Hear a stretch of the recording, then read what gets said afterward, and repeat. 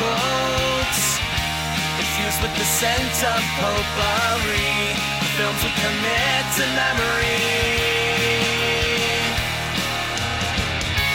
Crossing the felt ropes, watching from home on my TV, looking at all my eyes can see.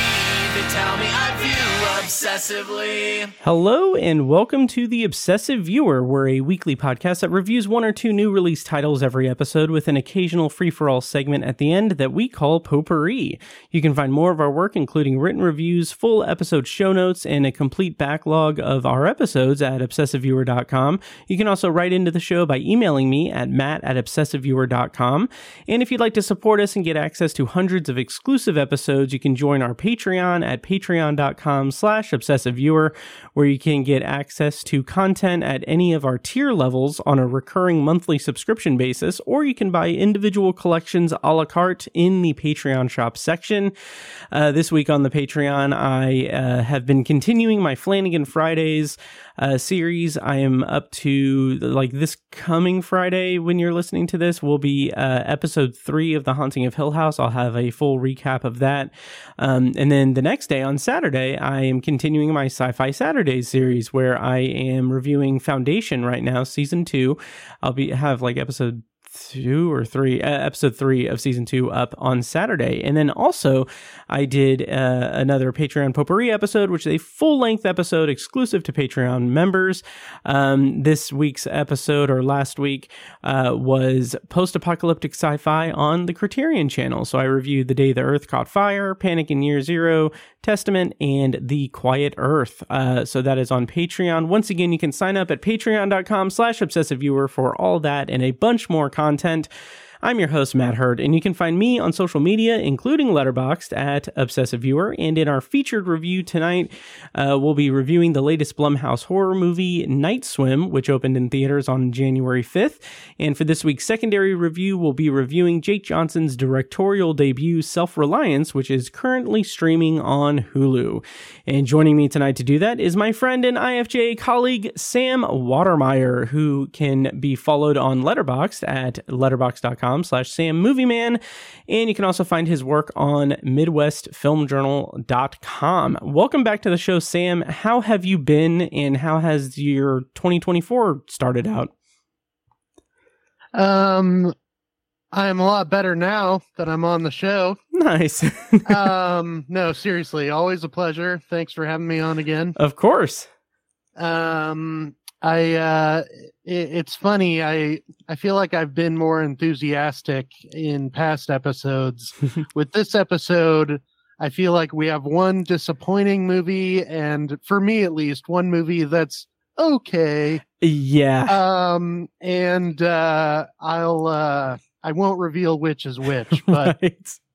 Yeah, I'm usually pretty enthusiastic, but I might be a bit of a downer. Yeah, it's so funny because the episode that's a disappointment, or the movie that's a disappointment, not the episode that's a disappointment. Please God, don't let this episode be a disappointment.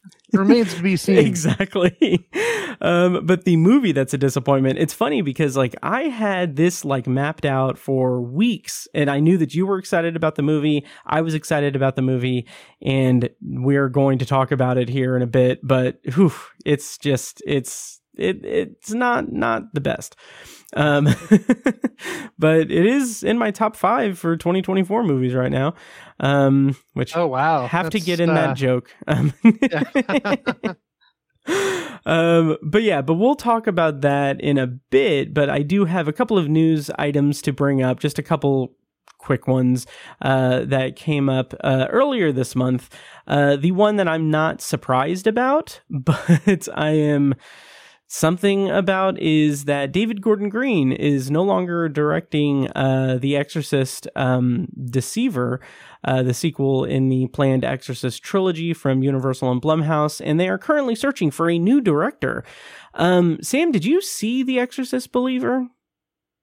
I did. Okay. I thought it was fine. To me, it was like Exorcist cosplay. It didn't really come close to the magic of the original. Not that I really expected it to, but David Gordon Green did such interesting things with his Halloween trilogy. Yeah. But then again, that trilogy started out on kind of a lower note. Mm-hmm. So I thought, maybe this is just Believer is just him kind of warming up, and the trilogy will become more interesting from here. But the fact that he's not returning as director is a bad sign. And I also didn't think the idea of a trilogy was that great. I mean, I get the capitalistic reasons behind it, right? But I just thought, like, really, we're gonna squeeze 3 movies out of this? Yeah.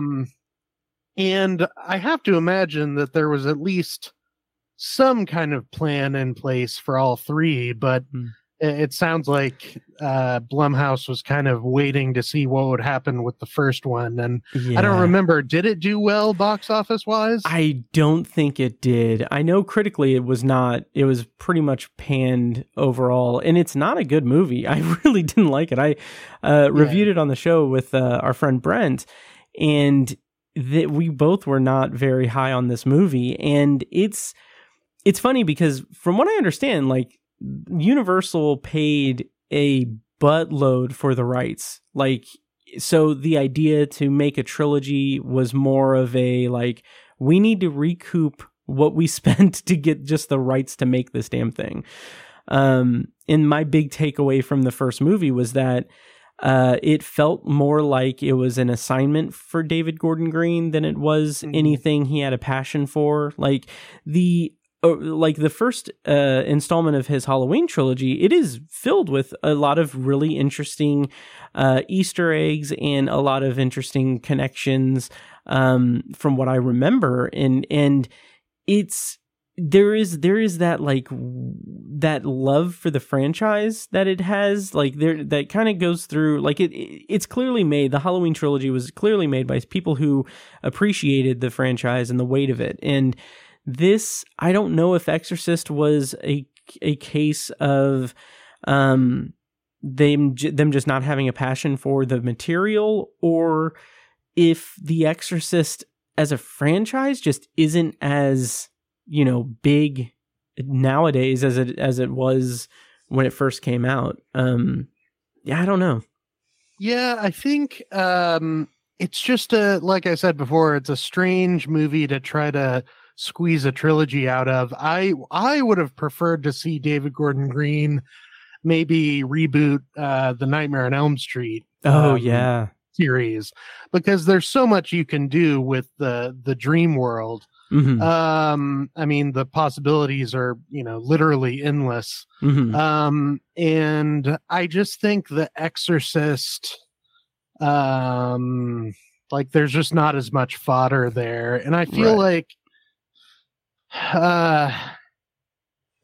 possession horror is no longer really surprising. Like, demons all kind of have the same voice, the same characteristics. Like, we've seen countless knockoffs of The Exorcist, and I don't know, just, it's not as surprising to see that recreated yet again.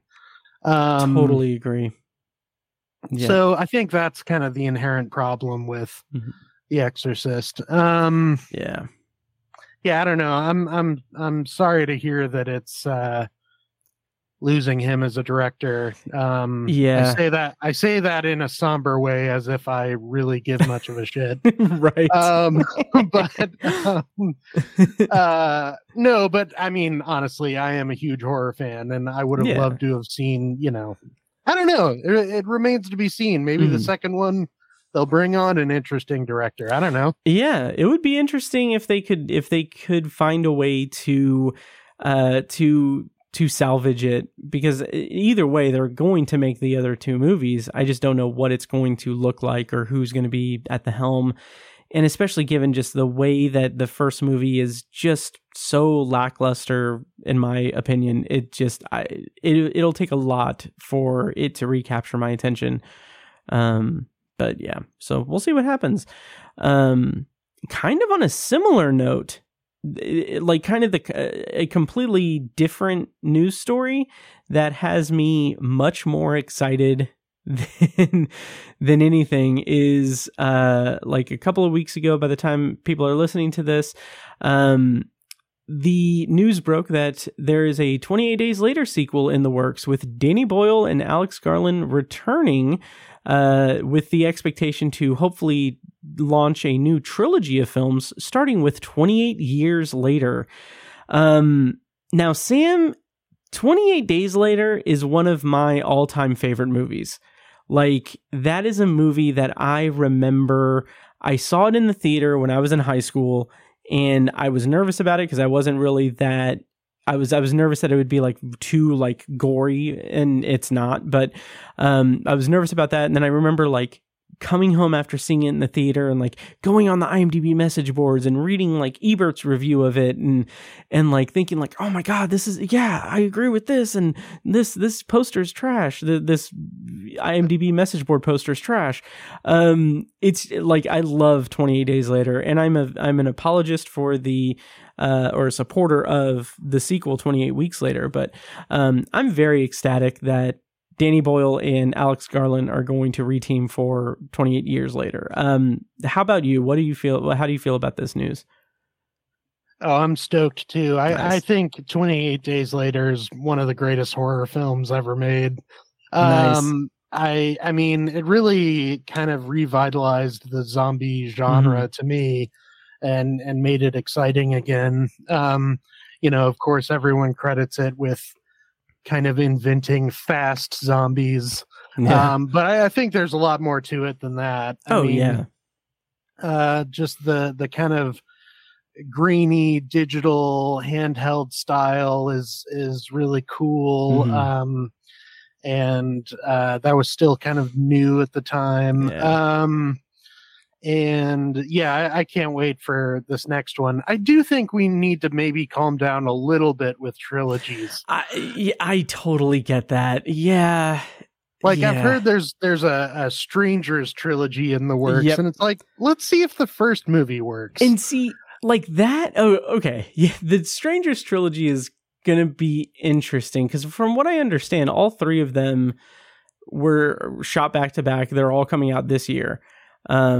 That's my understanding, at least. And that is intriguing, mostly because they did the same thing. Like, Netflix did the same thing with Fear Street, a few years ago, and I really liked that. But yeah, the whole idea of it'll be very interesting to see. And this is me just spitballing here, but it'll be very interesting to see how the winds shift, whenever the Halloween TV show comes out, if it ever comes out, because I know that I can't remember who got the rights to it, but someone got the rights to Halloween with the intention of making a TV show out of it, which will be very interesting if that happens. But also there's I think Peacock maybe is working on Castle Lake, or Crystal Lake, Crystal Lake, set in the Friday the 13th universe. That's going to be a TV show. So I'm curious if we'll see like a shift where it's like, okay, maybe we don't do full like feature length trilogies. We just do TV series adaptations of like big name horror properties. But that all remains to be seen.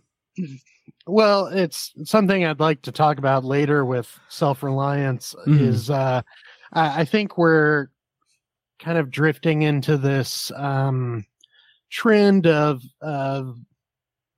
expanding stories when they don't really need to be, and I think that's due to maybe the popularity of streaming series. I mean, not that I have anything against streaming series, but I think with some movies it's preferable to just do a one and done remake. So I don't know. But having said that, I'm also interested in the idea of a Halloween series that explores Haddonfield. So I'm kind of a hypocrite But I don't know. It's funny. Like the past few things I've said, I've been like, I don't know, that might be bad. And then I eventually say, I don't know, it sounds pretty cool. Just kind of talk yourself into it. Yeah. Yeah. That it's, I don't know, the idea of a Halloween TV show, when the news broke, this was months ago, but when the news broke, I was trying to think like, how could they possibly do that, or what would be the best way to do it? And like, I think I threw on the original Halloween, and I just kind of realized like they should do like not real time thing like 24, but do it like a limited series where the entire season takes place on Halloween, and it starts at the beginning, starts like during the day, and then gradually gets up to nighttime and the killings and everything. Not a direct remake of the story or anything like that, but something worthwhile enough to make it expansive enough to facilitate a full season of a show, or at least a limited run of episodes, but have it all take place over Halloween. I think that's a great idea, or maybe just even the whole month of October. Mm-hmm. And you know, I think Haddonfield is really rich territory for drama. Oh yeah, just given, you know, how haunted the town is and how scarred the residents are. I mean, there are a lot of things you could explore there. So yeah, I think it could be interesting. Totally. And that's one of the reasons why I liked David Gordon Green's trilogy, is that it does put the focus on Haddonfield. And even if people didn't really care for some of that too much, I do like that the trilogy as a whole kind of explores like what the trauma of Michael Myers does to that entire community, which I thought it was explored pretty well. Yeah, definitely. Yeah. So those are the only two news items I have. Once again, just excited for the idea of 28 years later. Like, I'm so pumped for that. Like, I'm just so curious to see what that looks like whenever it happens. But Sam, we are here tonight to talk about a couple of movies. Are you ready to go into our first review of the evening? I am. All right, awesome. So first up in our featured review, we're going to be reviewing Night Swim, which is in theaters. It might not be in theaters by the time you guys are listening to this, but it is in theaters as of it was released in theaters January 5th. The premise, according to IMDb, is a family moves into a new home unaware that a dark secret from the house's past will unleash a malevolent force in the backyard pool. Director for the movie was Bryce McGuire. Writer was Bryce McGuire, with screenplay credits by Bryce McGuire and Rod Blackhurst, who they both wrote the short film, I believe. Yes. And the cast includes Wyatt Russell, Carrie Condon, Amelie Hoferle, and Gavin Warren. And of course, we're going to do a non-spoiler and then spoiler review. So we will separate it with a clip from the trailer later on. If you want to navigate timestamps, those navigate around the spoilers. The timestamps are in the show notes of the episode and at obsessiveviewer.com/OV412. So Sam, here we go. Non-spoiler review time for Night Swim. I remember you and I talking about how it looks really good. It looked really good. I don't know that I saw the short film, but like we were both pretty excited about this movie. So let's talk about it. I do want to give a quick plug. You did write a review for Midwest Film Journal. I'll have a link in the show notes. But Sam, why don't you go ahead and take it away with your non-spoiler thoughts on Night Swim, and let's hash out this movie. So I was excited for this movie since the first teaser trailer, which was the best teaser I've seen in a long time. The Marco Polo one? Yeah. Yeah. So for those who don't know, it revolves around two teenagers in a pool playing Marco Polo, and one of the teenagers kind of vanishes during the game, and the other one, the girl, swims underwater to try to find him. and the pool kind of opens up into this abyss. And I just thought, oh my God, that is a childhood fear that I had. Yes. That, you know, the murkiness below me would just be endless, and pools were full of monsters. And I was just so stoked. I was like, this taps into such a relatable fear. Mm-hmm. Because, you know, when you're a kid in a pool, like anything is possible. Like you're worried that sharks could be around, as ridiculous as that sounds. So I was and the trailer really doesn't reveal much more than just the, you know, the darkness of the pool. And there's a cool shot of the surface kind of closing as if like she's swimming toward an entrance that is closing in on her. Mm-hmm. And I just thought, whoa, this looks so cool. Yeah. And it wasn't reliant on these sort of new boogeyman monsters that we've seen, like the Nun or Pennywise. Mm-hmm. Like the, you know, the trailer makes it very mysterious as to, you know, what the real threat is going to be. Right. It's just kind of the pool itself. And I was really stoked for that. And I'll just say the movie really didn't take advantage of the premise that in a pool anything is possible. I feel like it is very tame with the horrors that it explores.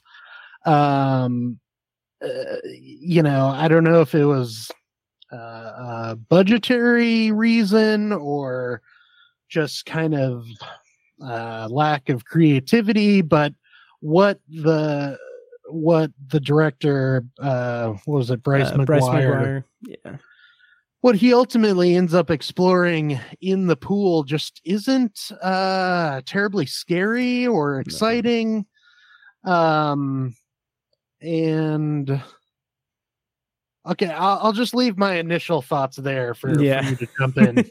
Sure. And it's not like, I agree completely. And it's such a bummer because that teaser trailer is so moody and so atmospheric, and it presents it has the idea of being a movie that's all about atmosphere and tension, but what the actual story we get is so kind of cookie cutter. It's very cliched. It is very much like a standard PG-13 studio horror movie that's pumped out with like an algorithmic look or an algorithmic sort of series of events in the script. And it's such a letdown because it could have been so much more interesting. I'm not even too upset about it being a PG-13 horror movie because they could have done a lot more with the PG-13 rating if they wanted to keep it at that. But there's just so much to it that is left unexplored and kind of half-baked that I like.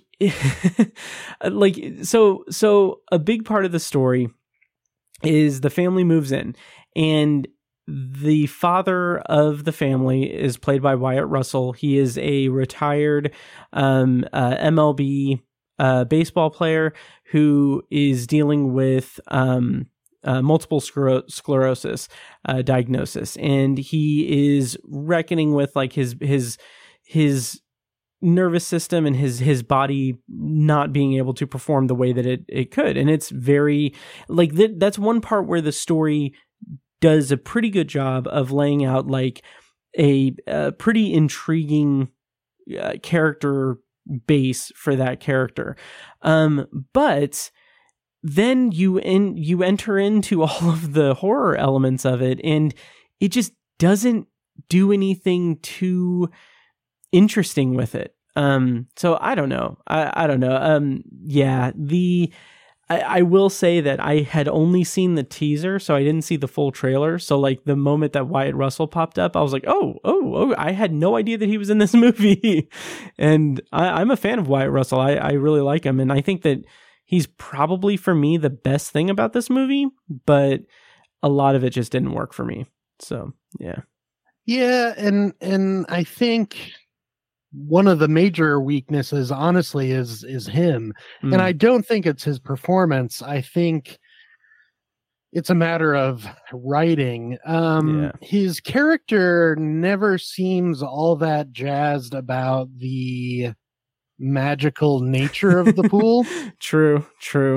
I don't think this is too spoilery, but he cuts his hand while they're moving into the house, and after a swim one day, like literally just a day passes, his hand wound is miraculously gone, and we get the sense that it's from the pool. And he kind of becomes, well, you would think he would become obsessed with the pool's mystical qualities, but he really doesn't. And I was kind of expecting him to go full on like Richard Dreyfuss in Close Encounters mode, right, and kind of alienate his family with his obsession over the pool. And his obsession just kind of like lingers on the surface and sort of never goes to extreme heights. It's weirdly subtle. Subtle. Yeah. And in my review, I kind of blame that on this trend toward like elevated horror, where, everything has to be gritty and realistic and subtle, like you said. And it's like, why can't we have more fun with horror? Yeah. Like, to me, the premise taps into this kind of childlike sense of dark wonder with the idea of a pool kind of coming to life. And it's like, why aren't we having more fun with that? Yeah. It's the same issue I had with Five Nights at Freddy's. Like, it's very downbeat and moody. Yeah. And it's like, we have animatronic animals at our disposal. Why aren't we having fun with them? Right. Yeah. Like, there's a place for elevated horror, but it's not in Five Nights at Freddy's, and it's not in this movie either. Right. And like, it's funny because I feel like the movie has this kind of crisis of identity in itself, because we have like these little moments of like trying to imitate elevated horror with having it be kind of self-serious with his healing journey, and with some of the, like, I get a little bit of like the jealousy with the son and his like his little league teammate, but they don't explore it enough. But then they also have like some extraordinarily silly surface level pool-centric dialogue.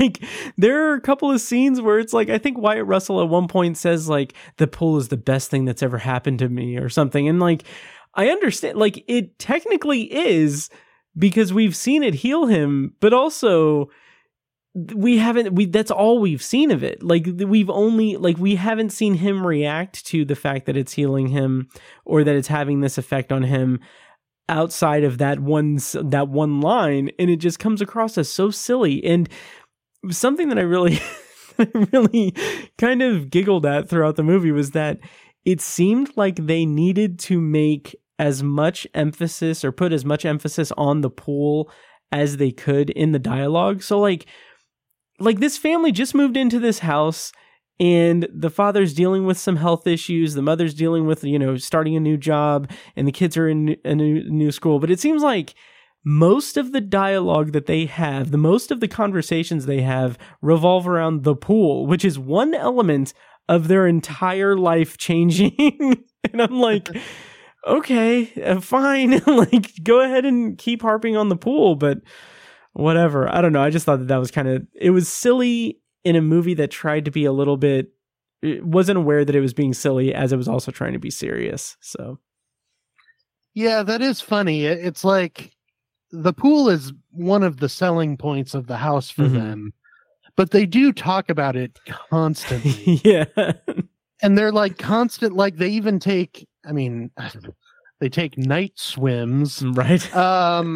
Because they're so obsessed with it. And it's like, it's just a pool. Yeah.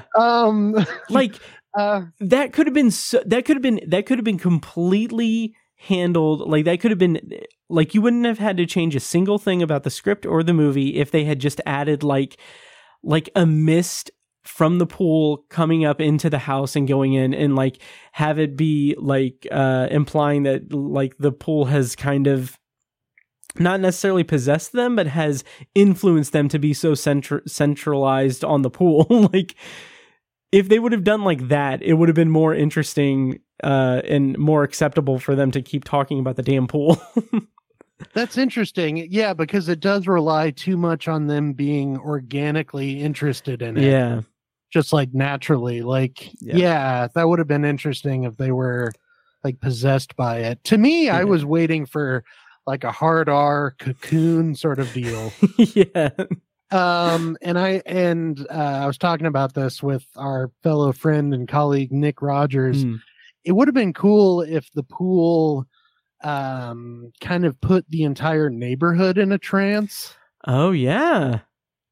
I think there would have been a little more drama there. I mean, I know I'm committing like one of the cardinal sins of talking about the movie I wish it were rather than what it is, but like it could have been so much cooler. Yeah.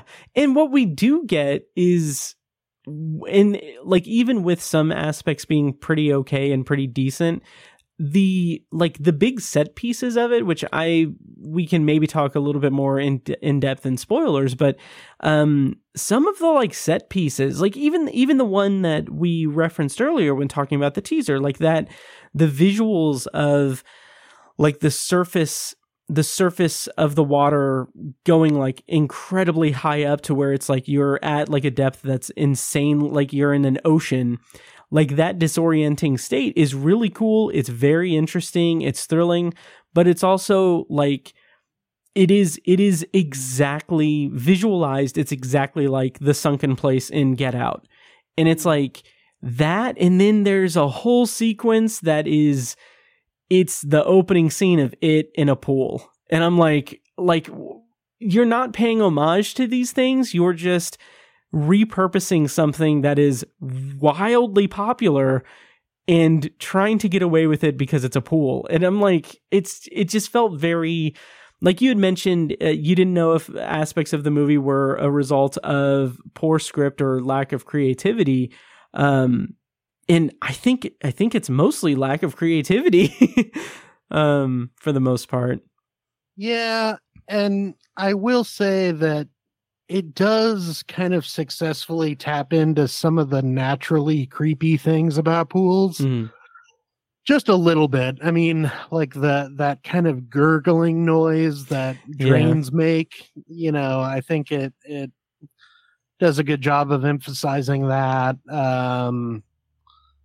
But like you would think that the more supernatural elements would just be scarier. I don't know why they didn't just really like let loose and go for it. Same.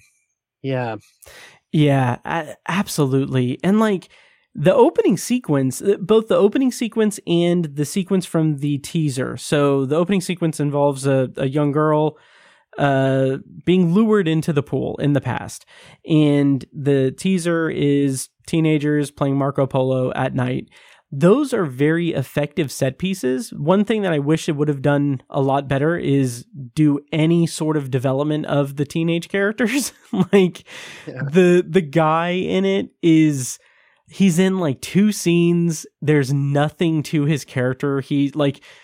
It's so weird. And that was another thing.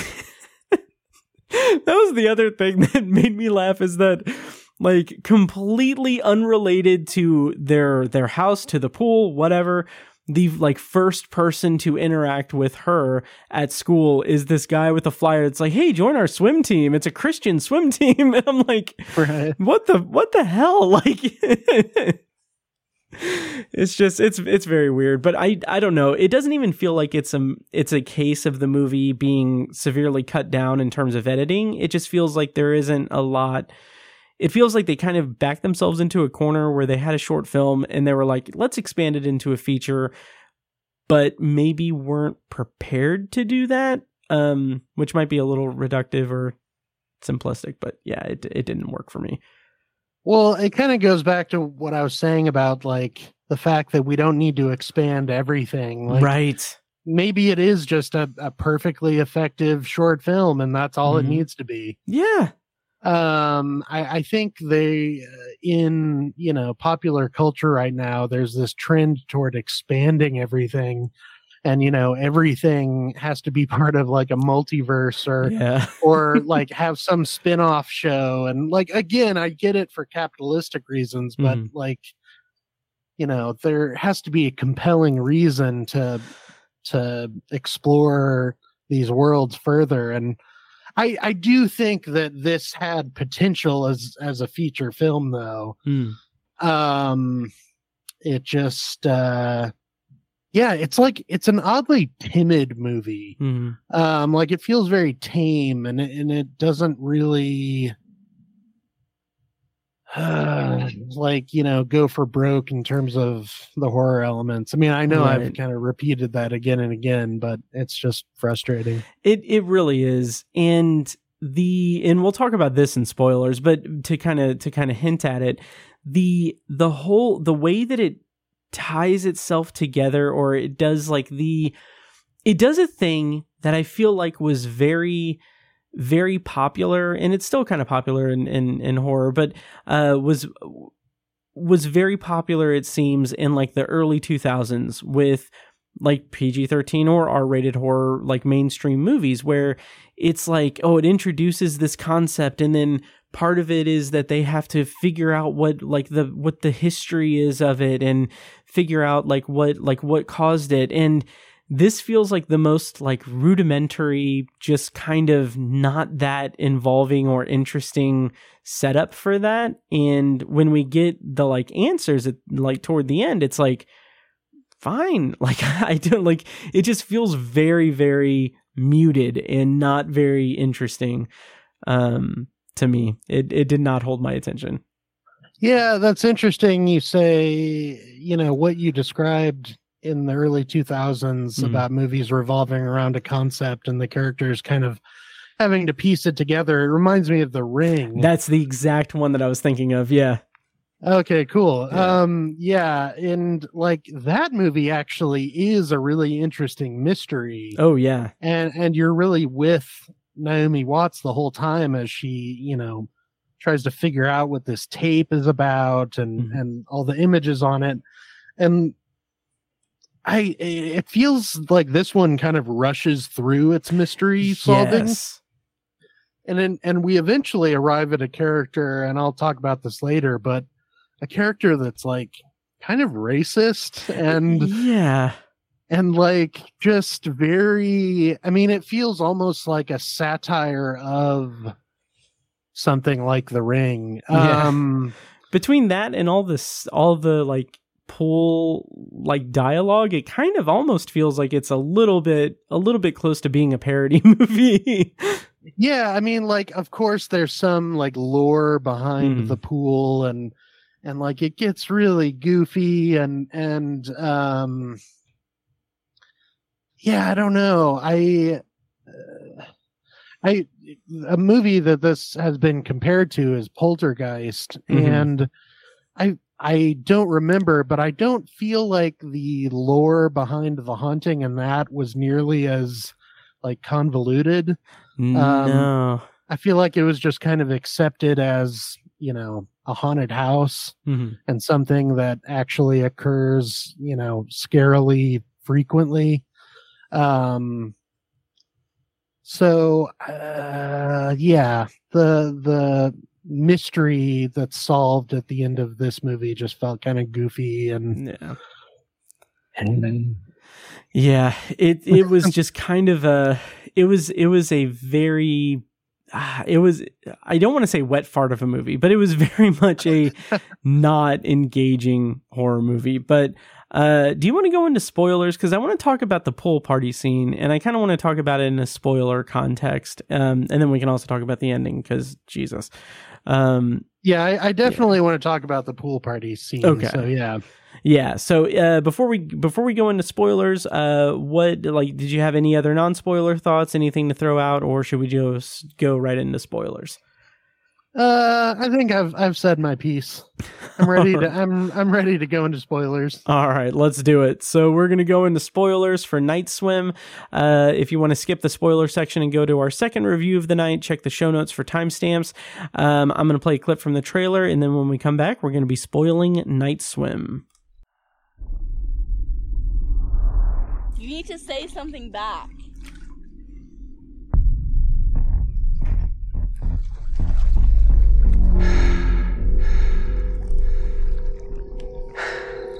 Ronan, Marco.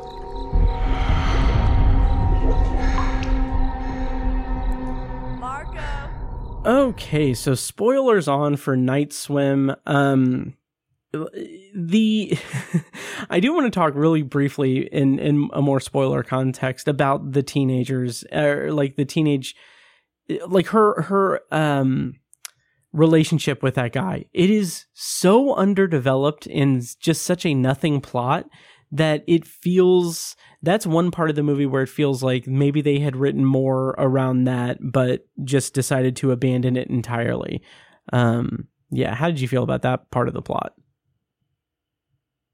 Yeah, it kind of bothered me that his sole characteristic is that he is maybe too forward with her and like kisses her when he maybe shouldn't have. Like, that's his whole character. Yeah. He's like the doofus who kissed her too soon. Yeah. And it's like, come on, we could have done a little better than that, couldn't we? And like it's teased a little bit because like it's more of a punchline because it's like, well, he's Christian, that's bad for him to do that or something like that. And it's like, right. Like, and that's like basically the entirety of his character in this movie boiled down to that. And I'm like, why even bother? It's just it's very lazy. Yeah, and like he could have been maybe like a Nightmare on Elm Street-esque character in the sense of helping her through the horrors of the pool. Like, yeah. I don't know, like we could have explored that a little bit. I feel that way about a lot of elements of the movie. It's like they had this chance to expand the short film and just like came up really shallow, pun intended. Nice. Yeah, they really did. And there was a moment in this movie, and we'll kind of use this to jump to the kind of whole pool party sequence, but the moment in the movie where Wyatt Russell is at his kid's baseball practice, and he, like, the coach / the father of one of the kids is like, why don't you try to hit one or what have you? And then he does, and the movie changes into like a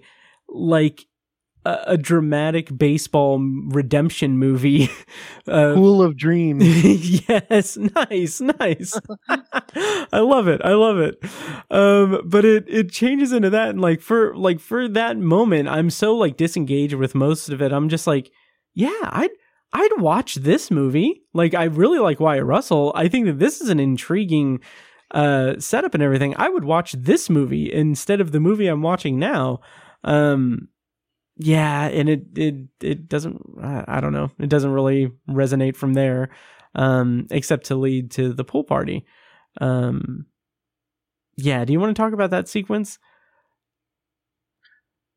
Yeah, I mean,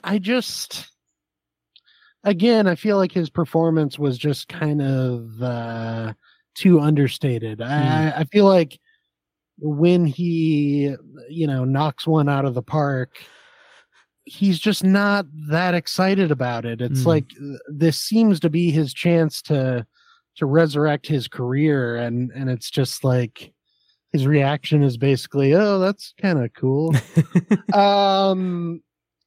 Yeah, I don't understand why that was so understated. And then in the pool party sequence, he gets kind of cocky, which seems to come out of nowhere. Yeah. And he's kind of like strutting around and like trying to compete with like the other dude bro neighbors. And it just felt like, in contrast to his more understated performance earlier on, it just felt kind of jarring and not natural. Yeah, it felt like the movie was missing like one scene in between, like the baseball scene and the pool party scene, to really sell him on changing his kind of whole personality in the movie. But the actual pool party scene, I feel like, was such a missed opportunity. Or it's kind of a I don't know. I was trying to think of a pool pun, like a half inflated pool toy, because because it has like an interesting element to where he wants to prove himself that he's like, or to test / prove himself that he is better and able to like go to toe in like the chicken fight thing in the pool with the kid and with the guy and the other kid. And that's really intriguing, because the way it works out is that he is being pulled in by the entities and everything, which is, easily confused with his MS coming back and his ailments kind of acting up, which that could have been such an interesting thread to explore more fully, with him trying to figure out like what's going on and why it happened, or convince others of what happened. And then meanwhile, in that same sequence, we have his son videotaping the pool party and watching as he's like jealous of his father, like bonding with another kid. And then the movie does nothing with that. Like, that feels like such a weird, like, anomaly in the movie, because it doesn't have any bearing on anything really going on. And it's really annoying. You bring up something really interesting that I hadn't considered before. The suggestion that his attack in the pool is so close to his episodes with MS that no one really knows what's going on. Like, that would have been great if there were a few scenes of that. Yes. Like him at the bottom of the pool and like this keeps happening and his wife just dismisses it as, a symptom of his MS, but it's actually him being attacked. Like, that would have been great. But in this case, it's the first instance that we see him attacked by the pool. So it feels like such a letdown, because it's during this party where, when you see all these people in the pool, you should think, oh shit. Yeah. Like, it should have a Jaws effect. Yeah, exactly. And like, I was talking about this with someone on Letterboxd, and they had some great ideas of what that sequence could have been. And it's like, let's see someone get strangled by a pool noodle. or like, let's see the pool flood the entire neighborhood. Or like, let's have creatures coming out of the drains. Like, if it's going to be Spielbergian, like, let's have some Spielberg spectacles. And it's just Wyatt Russell at the bottom of the pool. Like, that's not scary or exciting. Right. Yeah. It's really completely undercooked.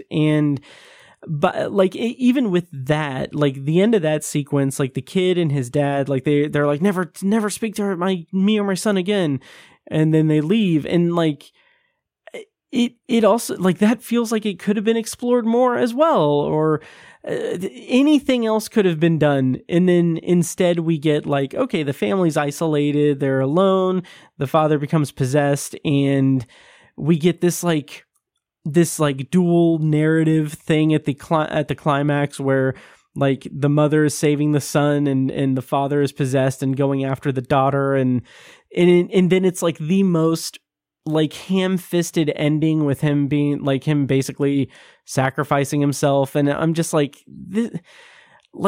it seems like they didn't work hard enough to map out how they wanted to actually tell a story, if they even had like a story worth telling in the full-length version, and it's just such a downer.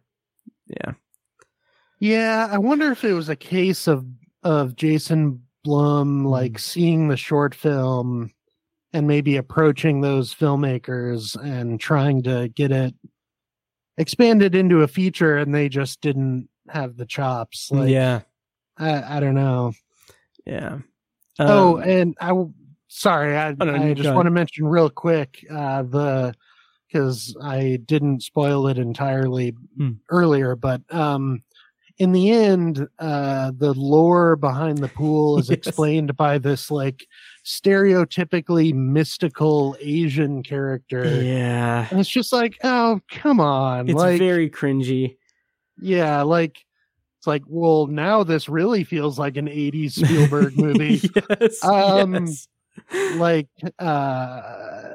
yeah, it felt very like dated and kind of cringy, with her like explaining this like centuries old myth in this like thick Asian accent. It's like, what are we doing? Yeah. And like, even in addition to that, the weird unexplained properties of the water in that scene, and how it's like, I think it was like turning black, and it was weird. It just didn't make sense to me. And I don't know, it could have been a lot better. But yeah, like as soon as we get like the backstory of the family from the 90s, and it just felt like the most lifeless explanation for what's going on, especially because it comes so late in the movie and isn't properly built toward. Like the mother, Carrie Condon, finds out about the past family, and then does some Googling, and then goes to this place, and like it's contending with so many different like half thought out subplots involving like the kids and Wyatt Russell and the community for like a brief second at the pool party, but everything else just feels so like there's nothing that's really wrapping it all together, and it just feels very dumb, unfortunately. Yeah, and like, I don't know about you, but when the explanation came, I just felt like I don't need that. No. Like in Poltergeist, some houses are just haunted. Yeah. Like, why can't just some pools be haunted? Right. Like that's all we need. The water doesn't need to have rules. Yeah. Like yeah. And like that also reminds me of something I didn't mention in non-spoilers, but the pool guy giving that whole explanation about how like, oh, it's tapped into the spring water and into a natural spring and everything, and I'm like, that is interesting enough, that's fine, but then he's like, yeah, people love their pools are magical things, and I'm like, what the, like, why? Like, this is such a non sequitur in this conversation, and it just feels like, I don't know. It felt like they were like, well, this is a pool movie. We need to make sure that we reference pools every single scene. Yeah, it just didn't work. Yeah. Unfortunately. Yep. And then the last thing before we can kind of wind down this review is that there's a cat in the movie that doesn't fare well, I don't think. I think it's basically killed off. For like no reason. Yeah, no reason whatsoever. It's just, it's unacceptable. Yeah, as a cat lover, that bothered me, because me I was too. like, if you're gonna kill off the cat, like at least make its death like creative. Yeah, if you're gonna rip off one Stephen King aspect with it, why not do the whole Pet Cemetery thing too, and throw the cat in the pool and then have it be reanimated?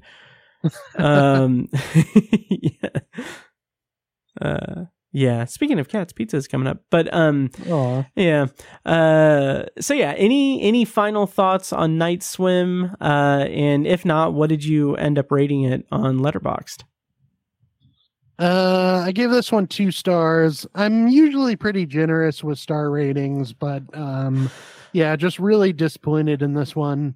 I think it was actually the first January release that I saw. Oh yeah. Yeah, just really disappointing. It's funny, by the time this episode goes up, I don't know if it'll even be in theaters, but yeah, I was thinking that too. But yeah, it was a bummer. Yeah, it really was. I rated it 2 stars as well. I think for a brief moment I was considering doing 2.5, but I couldn't reconcile myself with that. I couldn't justify it. So I ended up rating it 2 stars. Once again, for our listeners, Sam wrote a review on Midwest Film Journal. Check that out. I'll put a link in the show notes. Yeah, that's it for our review of Night Swim. Sam, are you ready for the secondary review of the evening? Self-Reliance. Yes, and I will say this movie is better than Night Swim. Yes, it is.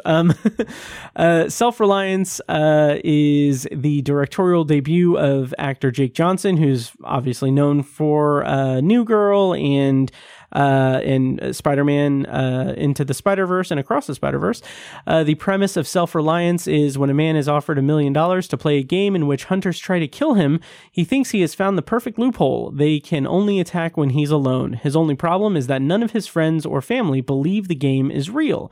The cast includes Jake Johnson, Anna Kendrick, Biff Whiff, Mary Holland, Emily Hampshire, and Andy Samberg. And I figure we'll probably go ahead and just do a non-spoiler review, and then if need be, we'll do a quick spoiler review at the end. But Sam, how did you feel about Self-Reliance? I thought it was a pretty impressive directorial debut for Jake Johnson. Before watching it, I didn't know that he wrote it as well. Hmm. And I did a little research, and he had actually planned it as a series, and Oh, wow. he had like 3 seasons mapped out. Dang. I will say I'm glad he didn't go that route, because I felt the movie didn't have a whole lot of meat on its bones. Right. I thought, so the premise is, kind of sets his character up for some possible danger. Hmm. And I liked it. I liked the movie. I did feel like it was a little too breezy for it to really succeed as somewhat of a thriller, because I was the stakes didn't feel as high as they were presented to be because of its breeziness. And I don't know. I think Jake Johnson ultimately carries it, though, just with his charm. Yeah. Yeah, I thought it was okay. I also feel like I've seen this sort of thing before. With the game, and even other comedic versions. Like, have you seen the movie The Man Who Knew Too Little? I haven't. No. Probably not the best example, because it's kind of a lousy movie with Bill Murray, but he's in kind of like a role-playing scenario. Okay. And I didn't think that this take on it was like that much fresher than kind of what I've seen before. Mm-hmm. But overall, I thought it was charming. Yeah, what did you think? Yeah, that's kind of where I came down on it too. I did think it was pretty charming overall, and I think Jake Johnson clearly knows what he works best in, and by that I mean he has this kind of this kind of not necessarily slacker sort of persona, but something kind of adjacent to that. And I think it works really well in this movie because he has this kind of laid back kind of nature to himself. But once the game like starts, and once everything kind of starts going into a more intense avenue, the kind of biggest strength that the movie has is that it explores his character as being someone who is trying to convince others of what's going on, but failing to convince them, but being kind of a mix between, not a mix between the straight man and a hectic person, but basically his family, who should be taking him seriously and his heightened state of suspense or fear. They are just kind of like, nope, that's just him. And then I don't know, he has this kind of casualness to the immediacy of the situation that he's in. So like he'll like throw out a quick line about how like, okay, well I'm in a life or death situation and you guys are fucking with me. So like I don't know what to do. But he'll do it in such a way that it's like he has that laid back persona thing kind of locked down in him. I don't know if I'm communicating it well enough, but basically I just think that it's an interesting balance for him to have like this crazy situation in which he is the only one who is aware of what's going on, but he's failing so miserably at convincing others of it. I don't know. He doesn't expend a lot of energy trying to convince them of it. It's just like, they're not going to believe it. So fuck it. I'm just going to be panicked throughout everything. So I don't know. Yeah, I liked it. I see what you're saying. Like his character could have easily been super neurotic and like nebbish and, freaking out. But he is kind of comically casual about it. And what's funny is that, like you said, that's why no one believes him, is because he explains it in this like such casual way, like as if they should just naturally accept it. And the setup itself is kind of, it's like it sets itself up in a way to where it's so odd that you'd kind of have to believe it. Like Andy Samberg gets him into the game, and it's like, if it were truly ridiculous, there would have been a bigger celebrity than Andy Samberg involved. And it's like, that's, it's like, why would I make up that I met Andy Samberg? Right. So like, that's funny and everything, but I think that also plays into the movie's weakness, maybe. Like, maybe that's why I didn't feel as invested in it, because it has this like kind of casual distance that the character creates between people and maybe the audience itself. I don't know.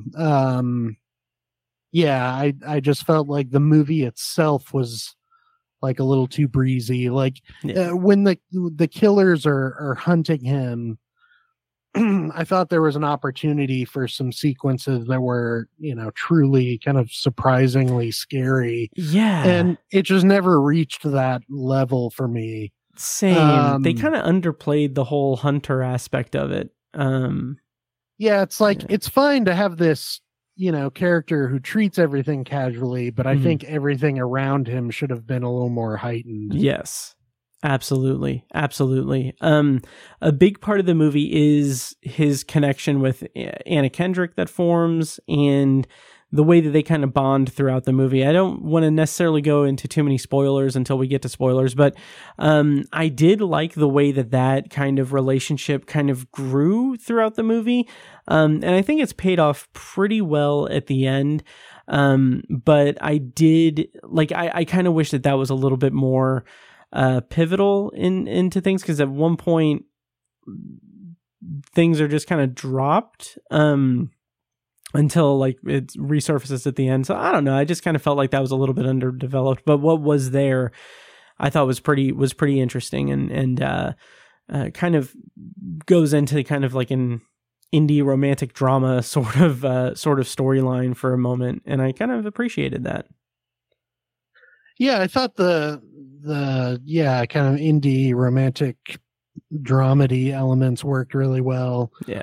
I read that Jake Johnson pitched this movie as like Bottle Rocket by way of Jacob's Ladder, and I think that sounds much more interesting than what the movie is. Yeah.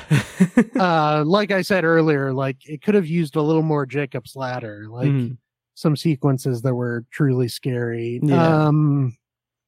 Yeah, I mean it's it's an okay movie. Yeah. I was much more invested in it than I was in Night Swim. Oh, me too. I didn't find myself getting angry about it. Right. So, yeah. there's a win there. Yeah, and I really liked seeing Biff Whiff in the movie. He is someone who, like, I and like the rest of the internet, I think has kind of fallen in love with him thanks to a couple of sketches in I Think You Should Leave. And it's nice to see him in a supporting role in like a feature film. And I thought he was really good throughout the movie. Is he Detective Crashmore? Yes. Okay, he's Santa Claus. He's awesome. He's fantastic. Yeah, and his character is hilarious. Oh, absolutely. In this movie. Yeah. Yeah. Yeah. Any other thoughts and non-spoilers, or do you want to jump into spoiler section? Yeah, I think I'm ready for spoilers. Okay, yeah, me too. I can't really think of anything to talk about in non-spoiler. So we're going to go ahead and go into spoilers for Self-Reliance. It is streaming on Hulu. If you don't want to be spoiled, check the show notes for timestamps, all of that. And if you have seen it, stay tuned, because I'm going to play a clip from the trailer, and when we come back, we're going to be spoiling Self-Reliance. Hi. Are you the actor Andy Samberg? I am. I'm a big fan, man. Oh, thank you very much. Hey, I got a question for you. You want to get in? Thomas Walcott, single, no children, no dependents. Job is network management, physically fit.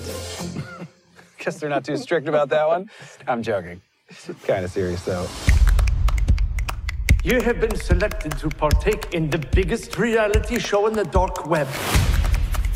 There will be people trying to kill you, the hunters. What are you talking about? There's people trying to murder me? Oh, shit. Very much so. You will have 30 days to survive. You will only be killed when you are alone. So let me get this straight. You cannot touch me if I'm with someone, and then I get $1 million. All right, so spoilers on for Self-Reliance. Sam, we didn't really talk too much about the intricacies of the plot or the intricacies of the game, but I thought that it was pretty interesting that they have that caveat of like they can't kill you if you're unless you're alone, which makes sense even if it seems kind of arbitrary. But I do like that as a jumping off point to explore his kind of like not kind of, I guess, slacker lifestyle or lack of connection with other people, and him not moving on from his divorce also, or relationship dissolving. I can't remember if they were married. I think they were. Yeah. So yeah, how did you feel about that part of the game and the plot? I thought that was interesting because, he views it as an easy loophole when in actuality it kind of presents a terrifying situation for him as someone who was just recently broken up with and is alone. But he seems to be in denial about that. So, that's an interesting conflict. And I think I know Jake Johnson also wrote it during COVID. So like the idea of isolation is there. That makes sense. Yeah. And plus, I mean, it's just kind of naturally funny to see him try to partner up with people. Yeah. Sometimes complete strangers. I mean, Biff Whiff plays up just a homeless guy that he bumps into and makes his, bodyguard, so to speak. So yeah, I thought that was a premise that's definitely rich for comedy, which he, mines pretty well. Yeah, and I like the way that he has these interactions with other characters, and the way that it kind of is a reflection of how he is toward other people. So like the idea of him being hunted is obviously creating this sense of immediacy that he needs to be with other people at all times. So like that creates a burden on other people for sure.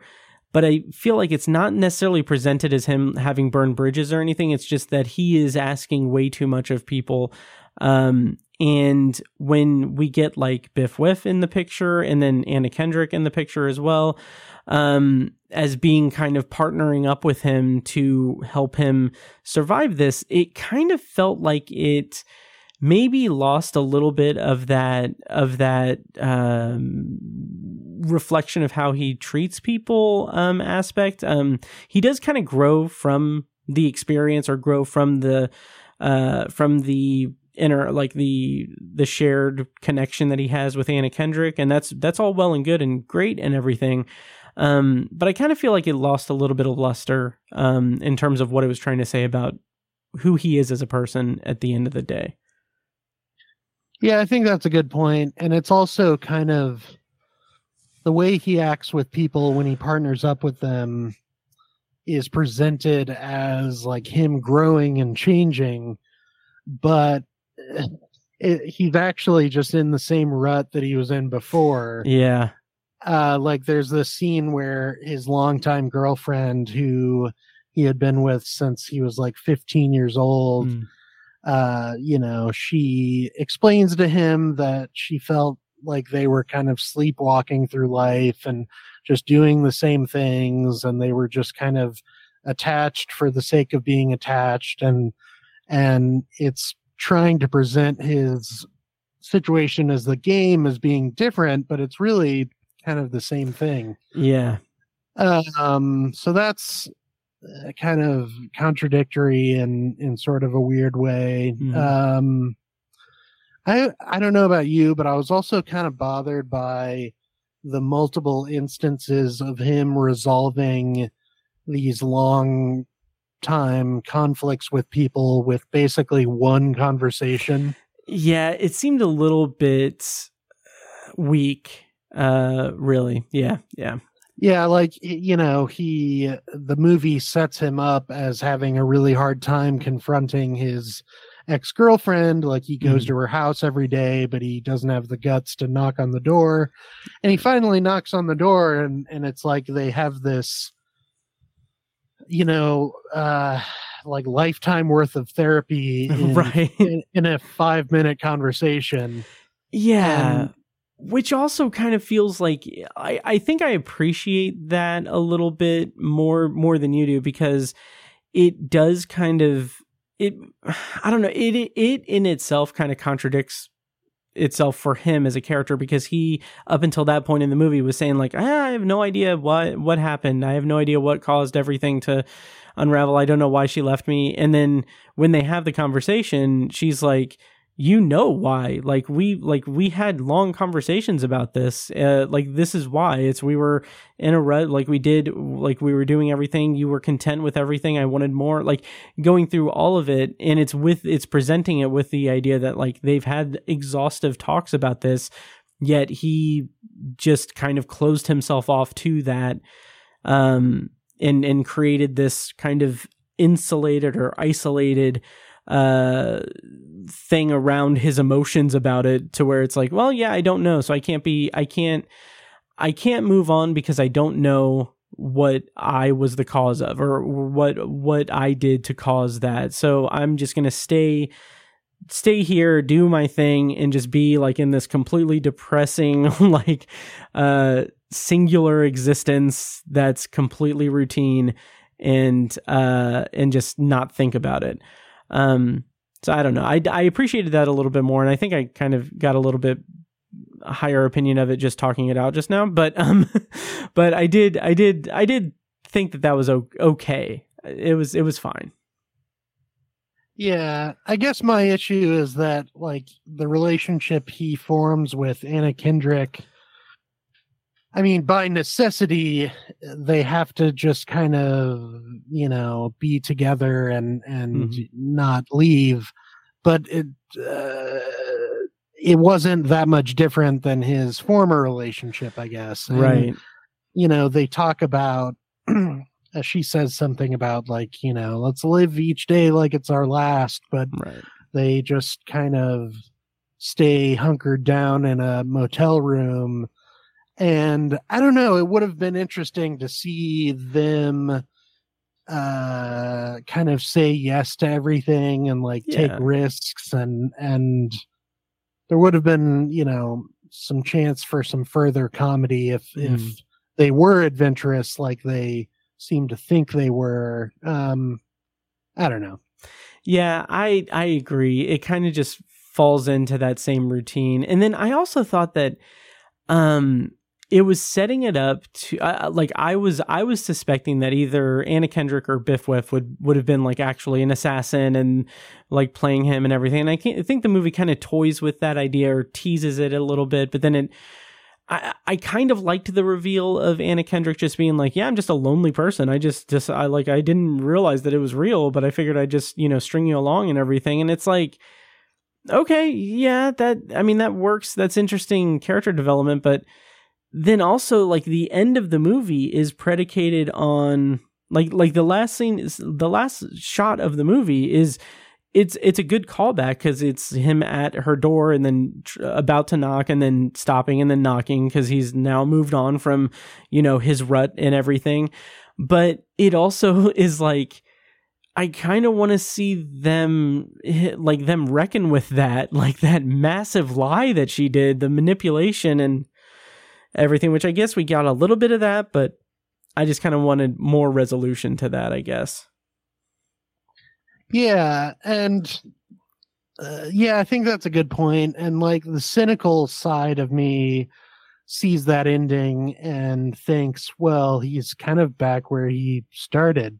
Yeah. I mean, the movie opens with him, knocking on his former girlfriend's door, and who's to say that the knock at the end will lead to something happy.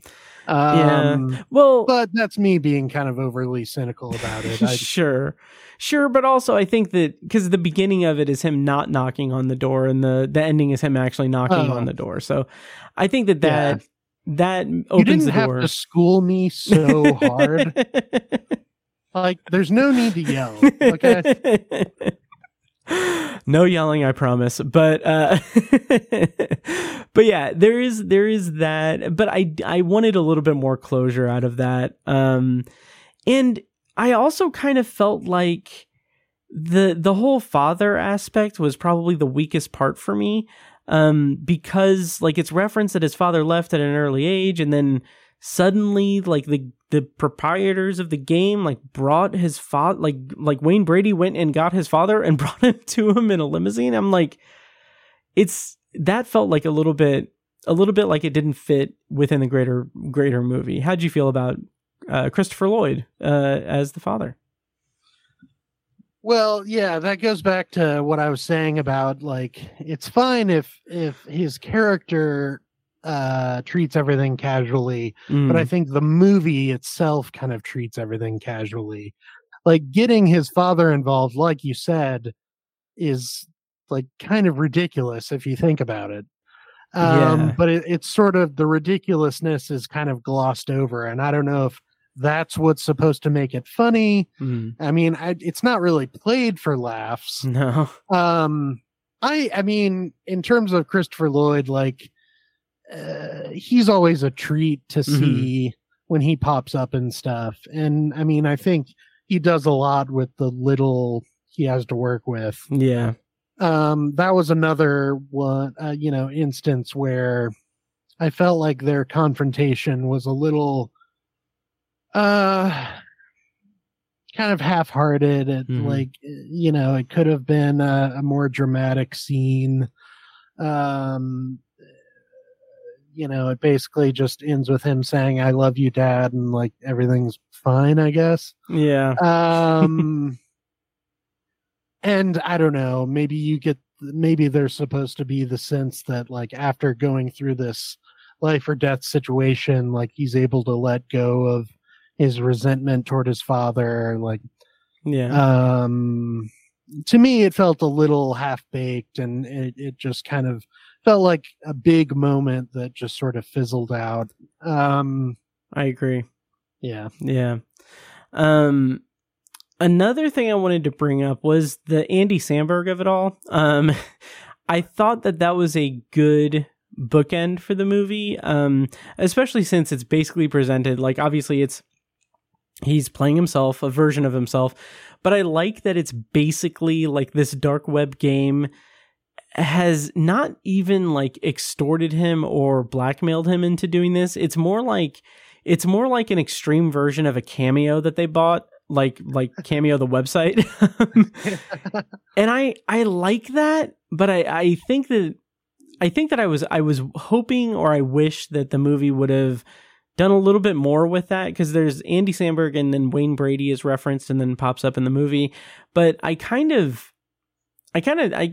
was kind of disappointing that kind of, I don't know if I'd say meta aspect of it, but I don't know. Maybe it's also just me kind of wanting something different out of the movie than what it was entirely. But I think that I was under the impression that maybe Andy Samberg and maybe other celebrities would make have a bigger presence in the movie. But that obviously wasn't the case. But what we got of them was pretty good. And it also kind of feels a little bit interesting in terms of, at least in that first scene with Andy Samberg and Jake Johnson, where at the end of it, Jake Johnson's like, do you want to get a beer or something sometime? And he's like, no, just leave. Like, that's funny, but it's also, it feels like an interesting kind of reflection of Jake Johnson's character just not having a lot of connections with people, or having like a strong, I don't know, support system for his various idiosyncrasies. So I don't know. How'd you feel about it? Well, in terms of the ending, like I don't know why there wasn't more of a reveal that the show was real. I mean, it ends still leaving you wondering whether any of that was legit. Like, right. he just is handed a briefcase in a warehouse, basically. I don't know. I like just a little taste of what the reality show would have been. Yeah, it felt necessary to me. Just, I mean, not a lot, but just like, you know, maybe just one little clip of him watching the show on his laptop or something. Yeah, that would have been really good, because especially since the plot has a couple of turns where, like, the whole scene where they're told that it's the actual name of the show is like Delusions of Grandeur, and it's not like it's not a survival show. It's a show about just people that have inflated opinions of themselves, or like there was a whole thing. And then I don't know, it does leave it on kind of not necessarily ambiguous note, but it's just kind of like what was the point of it? Kind of as a more overall feel toward it. I don't know. Yeah. And I mean, not that I expected this to be David Fincher's The Game by any means. Right. But it does have a very similar ending with, you know, everyone kind of showing up at the big reveal. Mm-hmm. And what's funny is that in The Game, to me, that's like one of the most emotional scenes in David Fincher's whole filmography. And I just think that ending pays off really well. And in this movie, it's like, it kind of ends with like such an awkward whimper. And, and I get that, you know, that's like part of the movie's sense of humor, but, yeah, And maybe it's commenting on the fact that, like, in reality, if there were a game-like scenario, the big reveal at the end would probably be kind of awkward and like a letdown. Yeah, that's fair. I don't know. It goes to show, like, the fact that I'm not really sure what it's aiming for and whether it's successful. It's like it felt a little half-baked to me. Yeah. But yeah. Yeah, same here. Yeah, I think that overall it definitely feels like it's a strong outing for Jake Johnson as you know, a first-time director. I think that it shows a lot of promise. But I'm eager to see what he does next as a filmmaker. But I think that overall, this movie, if it didn't have his name behind it, or it didn't have that distinction of being like his debut film or his directorial debut, at least, I think it would be a little bit more forgettable than the kind of out there premise should have it be. But I think overall it was okay. Like I said, I rated it. Did I say what I rated it? I ended up rating it 3 stars. I thought it was solid. Yeah, I'd probably go with 3 stars. Nice. I think that's a great point that, like, if it weren't his directorial debut and it was just something he starred in, Mm-hmm. I don't know if I would have given it quite as much consideration. Yeah. But you know, it is his first outing. Mm-hmm. I think I would say it's a better debut film than Night Swim. Yeah. I totally agree.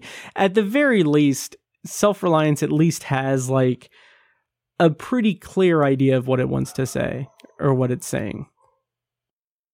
Yeah, and I mean, I feel like I've maybe been a little too dismissive of it. I think it has very, like, lovely ideas about, like, stepping outside of your comfort zone and like connecting with people and I think it's very well intentioned and heartfelt. It just didn't. Yeah. It didn't quite, blow me away, but I don't mean to sound too dismissive and cynical about it. Right. Same here. It was definitely solid. I definitely liked it. So, I liked it well enough. I'll say that. Yeah. Any other thoughts on Self-Reliance, or should we kind of start winding down with the potpourri section? I'm ready for some potpourri. All right, sweet. So once again, we both rated it 3 stars on Letterboxd, I believe. And yeah, check that out on Letterboxd. My username is Obsessive Viewer, and of course, Sam's is Sam Movie Man. Link to all that in the show notes, of course. So that is our secondary review for the evening. Hope you guys enjoyed it. Let me know what you thought of Self-Reliance and Night Swim. Of course, you can reach me on all the social medias or email me, matt@obsessiveviewer.com, or join Patreon and message me there. Patreon.com/obsessiveviewer. So with that, we're going nice to plug, subtle. Thank you.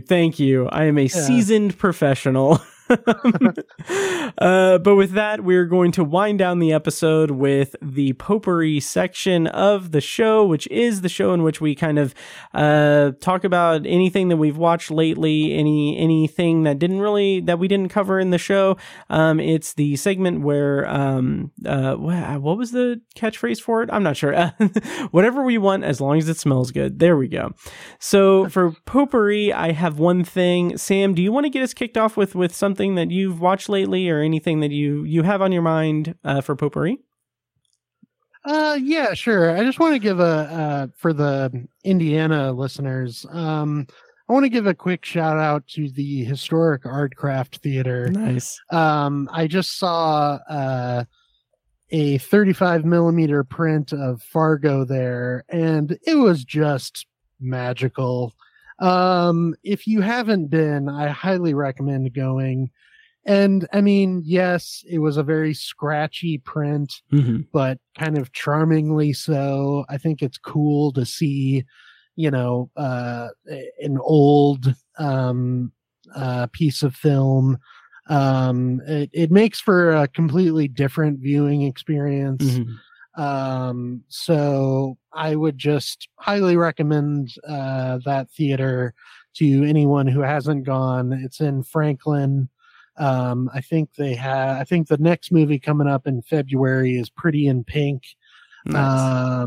Just a really cool second run theater. I think it's like 100 years old.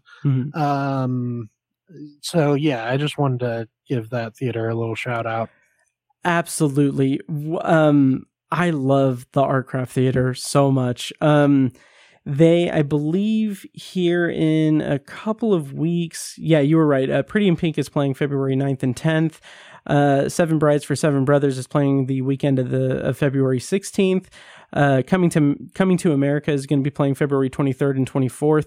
And I believe that here soon they're going to have their sponsorship party thing, where basically what I understand is that they have their schedule and they have like local businesses come and sponsor screenings. So that's when, like, sometime next month, I believe they will kind of unveil the full calendar of movies. But I love that place so much. I've seen several movies there, and I talk about this all the time on the podcast, but that movie theater is something so special. Like, it is such a special place. I've seen several of my like all-time favorite movies there, and like more recently I saw the original Scream, which was fantastic to see on the big screen for the first time, seeing it on the big screen.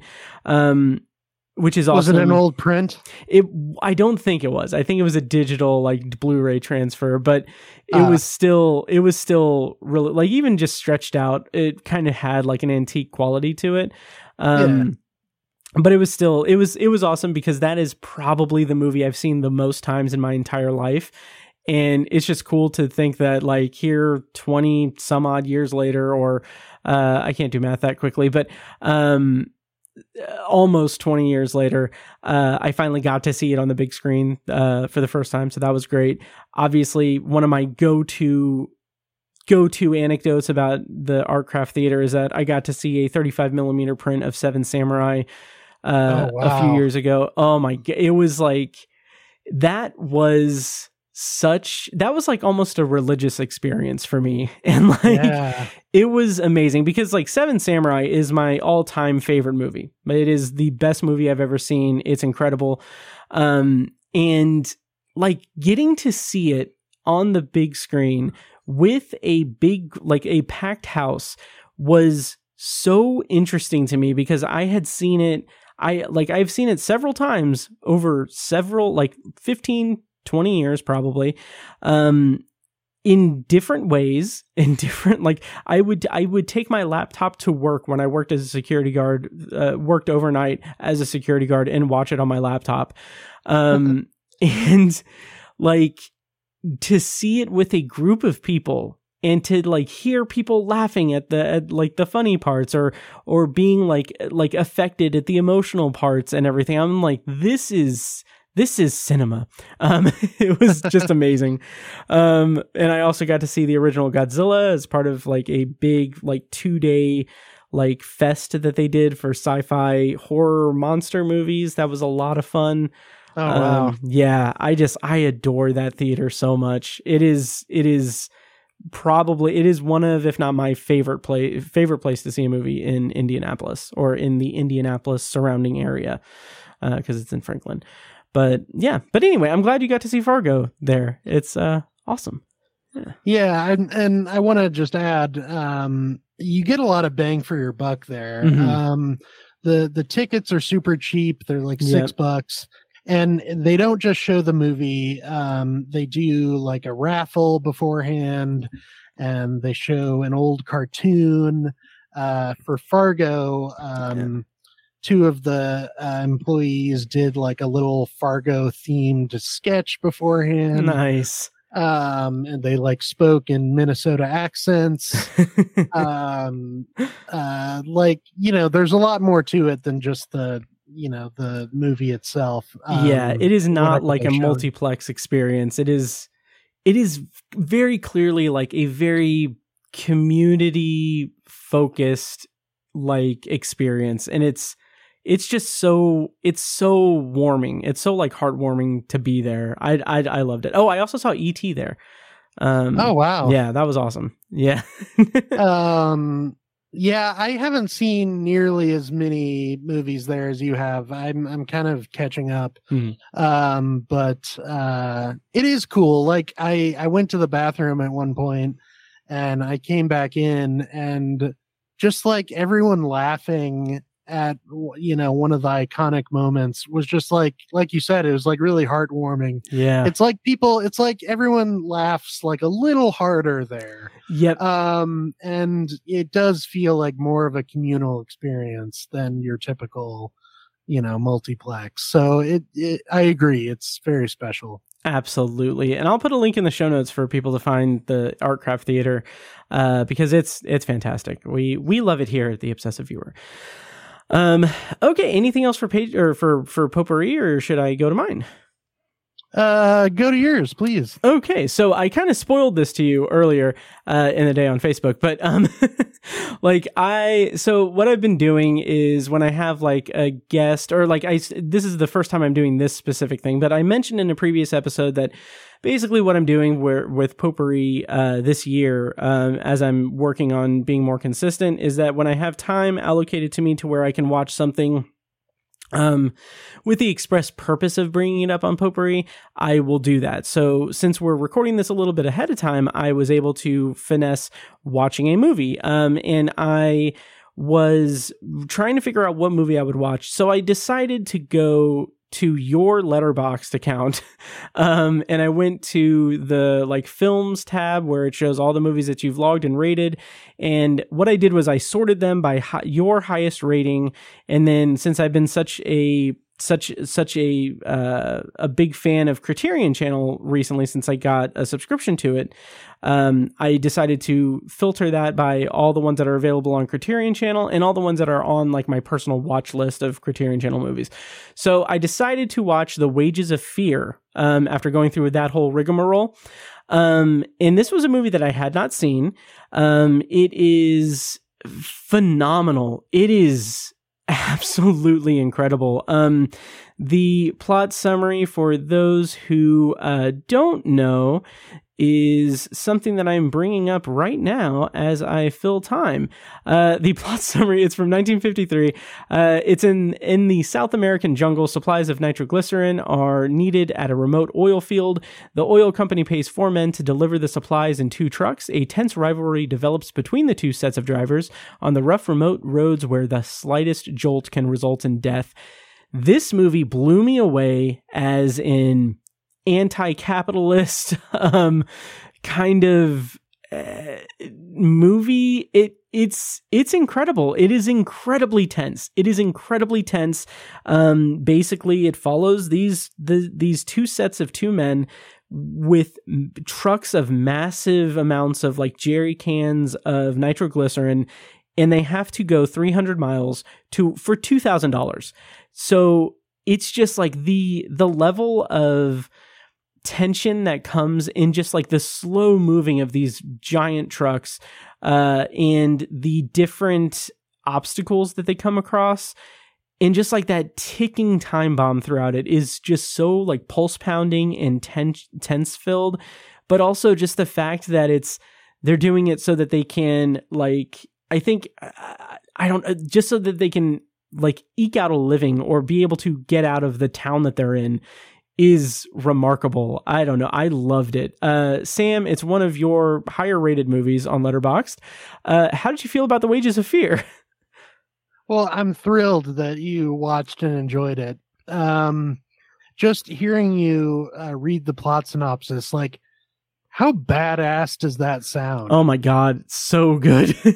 And like, it really lives up to that. Like, it's black and white. It's from the 50s, but it feels like a fucking like Michael Bay high concept action movie from the late 90s or 2000s. Yes. Like, it's really intense. Like, and not to like rag on, old movies by any means, Right. but I just, when I first saw it, like I didn't expect that level of intensity and action drama.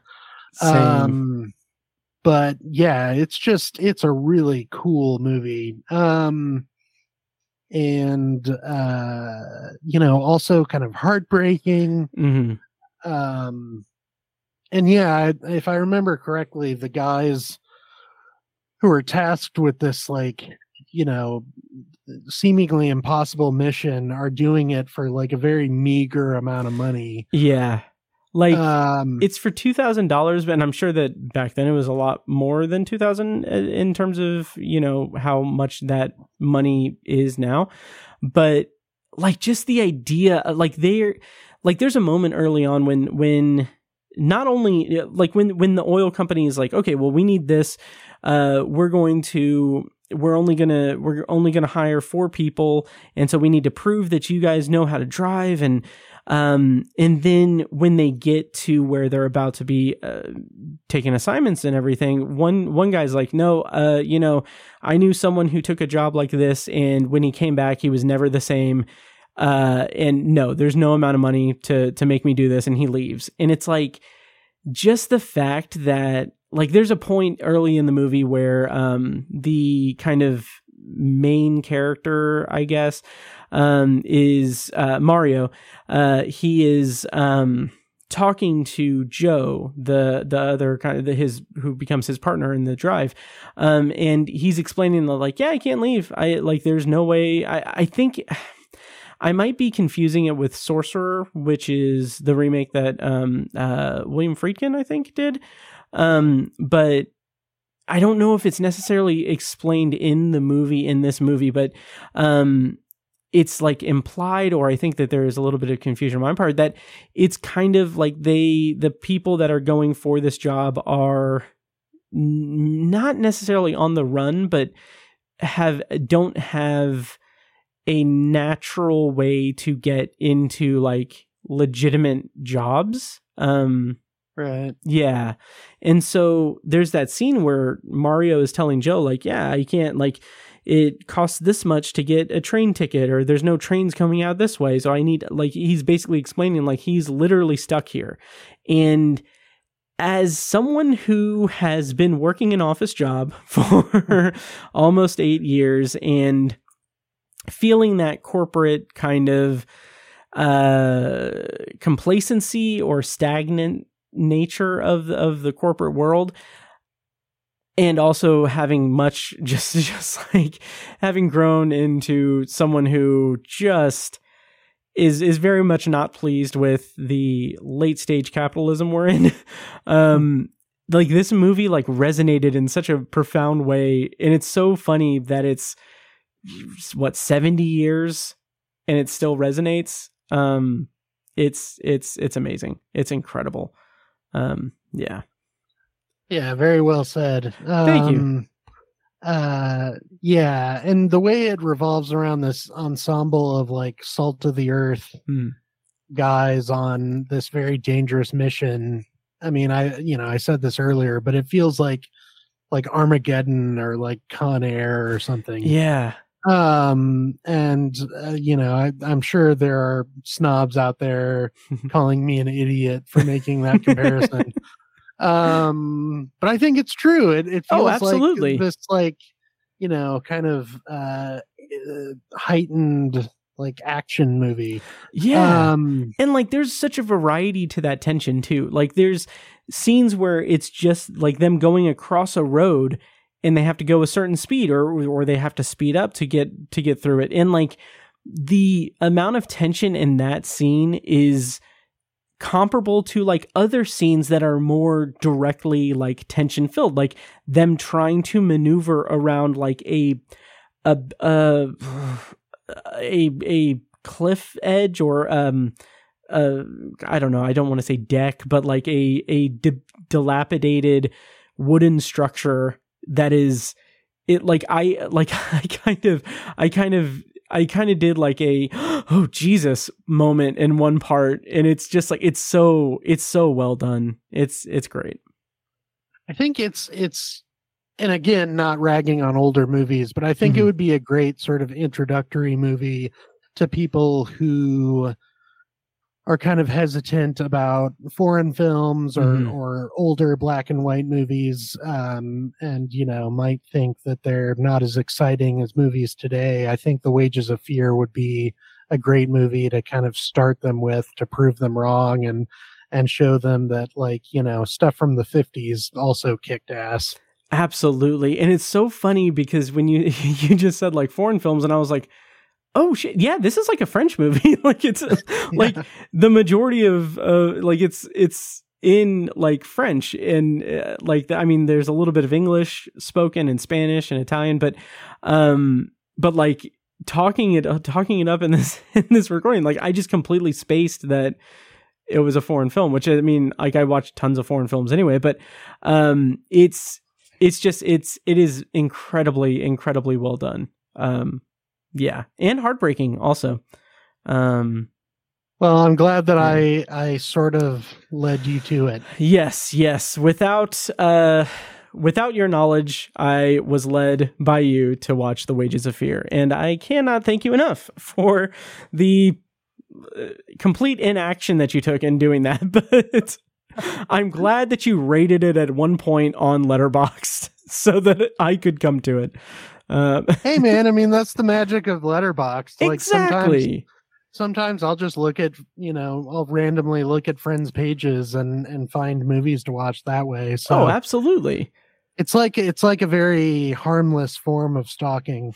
It is. And it is why it's one of my, if not my absolute favorite social media site, even though I don't know if you can technically call it social media, but yeah, I love Letterboxd. So yeah, like instead of Facebook, where we're just kind of like scrolling through people's lives and getting bitter and like jealous and like conjuring up all these ugly feelings, like you can go on Letterboxd and say like, oh, they liked that movie, maybe I will too. Like, exactly. It's a more wholesome social media experience. Oh, absolutely. And then you can get pissed off when they rate like Rebel Moon like 4 stars. Well, yeah, there's that too. Yeah. But much like The Wages of Fear, it is its own minefield. Letterboxd is, but well done. Yeah, thank you. But yeah, so that's all I've got for potpourri here. So we're gonna close out the episode. That's it. Sam, thank you so much for joining me. And if you wouldn't mind telling people where they can find you online, and if you've got any reviews coming up or anything that's on your radar in terms of movies. Yeah, you can find all of my reviews on, or all of my latest reviews on MidwestFilmJournal.com. You can find me on Letterboxd at Sam Movie Man. I have a review of Night Swim. I'm not really sure what's coming up next. I think Midwest Film Journal has a few themed series in the works, which I'm sure I'll contribute to. But yeah, just keep an eye on it. I'm sure I'll be on there eventually. Yep, absolutely. Well, thank you so much, Sam, for joining me tonight. For the listeners, thank you for listening. And also, you can subscribe to the show and rate and review it on Apple Podcasts, Spotify, YouTube, and Audible. Also, links to all that in the show notes and everything. Tell your friends about Obsessive Viewer and help grow the podcast. Next week on the show, the plan is to review Mean Girls 2024 and ISS, which in my head I keep saying ISIS. So that's on the docket for next week. I'm going to start playing us out. You can follow me on Letterboxd at Obsessive Viewer and all across social media at Obsessive Viewer. Also check out the other shows, Anthology and Tower Junkies. And once again, if you feel like you're in the giving mood, check out Patreon, patreon.com/obsessiveviewer. Hundreds and hundreds of exclusive episodes there. Thank you once again, Sam, and thank you for listeners, and we'll see you next week. And now, enjoy this short clip from our Patreon exclusive feed. For this and more exclusive content, join our Patreon at patreon.com/obsessiveviewer. amazing. Jane Alexander gives such an incredible performance, and there's the scene that broke me, the scene that legitimately just broke me was the one involving Scotty getting a bath in the sink. I'm not going to give away what it is, but just when you see that scene and you realize what's happening and you realize what it means, and it is so beautifully done, but it is almost too painful to watch. It's too painful to watch because it feels just so genuine. It feels so like realistic. Like I said, nothing in this movie delves into any kind of melodrama. Thank you for listening to the Obsessive Viewer podcast. This episode was produced and edited by me, Matt Hurt. If you have feedback, thoughts on our reviews, or just want to connect, you can email me at matt@obsessiveviewer.com. For more information on all of our shows, including a full archive of our episodes and show notes, plus plenty of written reviews, visit obsessiveviewer.com. If you enjoyed the show, please give us a follow on social media and subscribe to us on your podcast app of choice so you never miss an episode. Also, consider rating and reviewing the show on Apple Podcasts, Spotify, and Audible to help increase our visibility and help grow our community. If you want to support the show and help keep us going while getting early access to new episodes as well as a steady stream of exclusive content, you can join our Patreon at patreon.com/obsessiveviewer. Our theme song is A Little Mad Sometimes by As Good As It Gets. For more of their music, check them out on Spotify and at asgoodasitgetsmusic.com. Thank you so much for listening, and we'll see you in the next episode.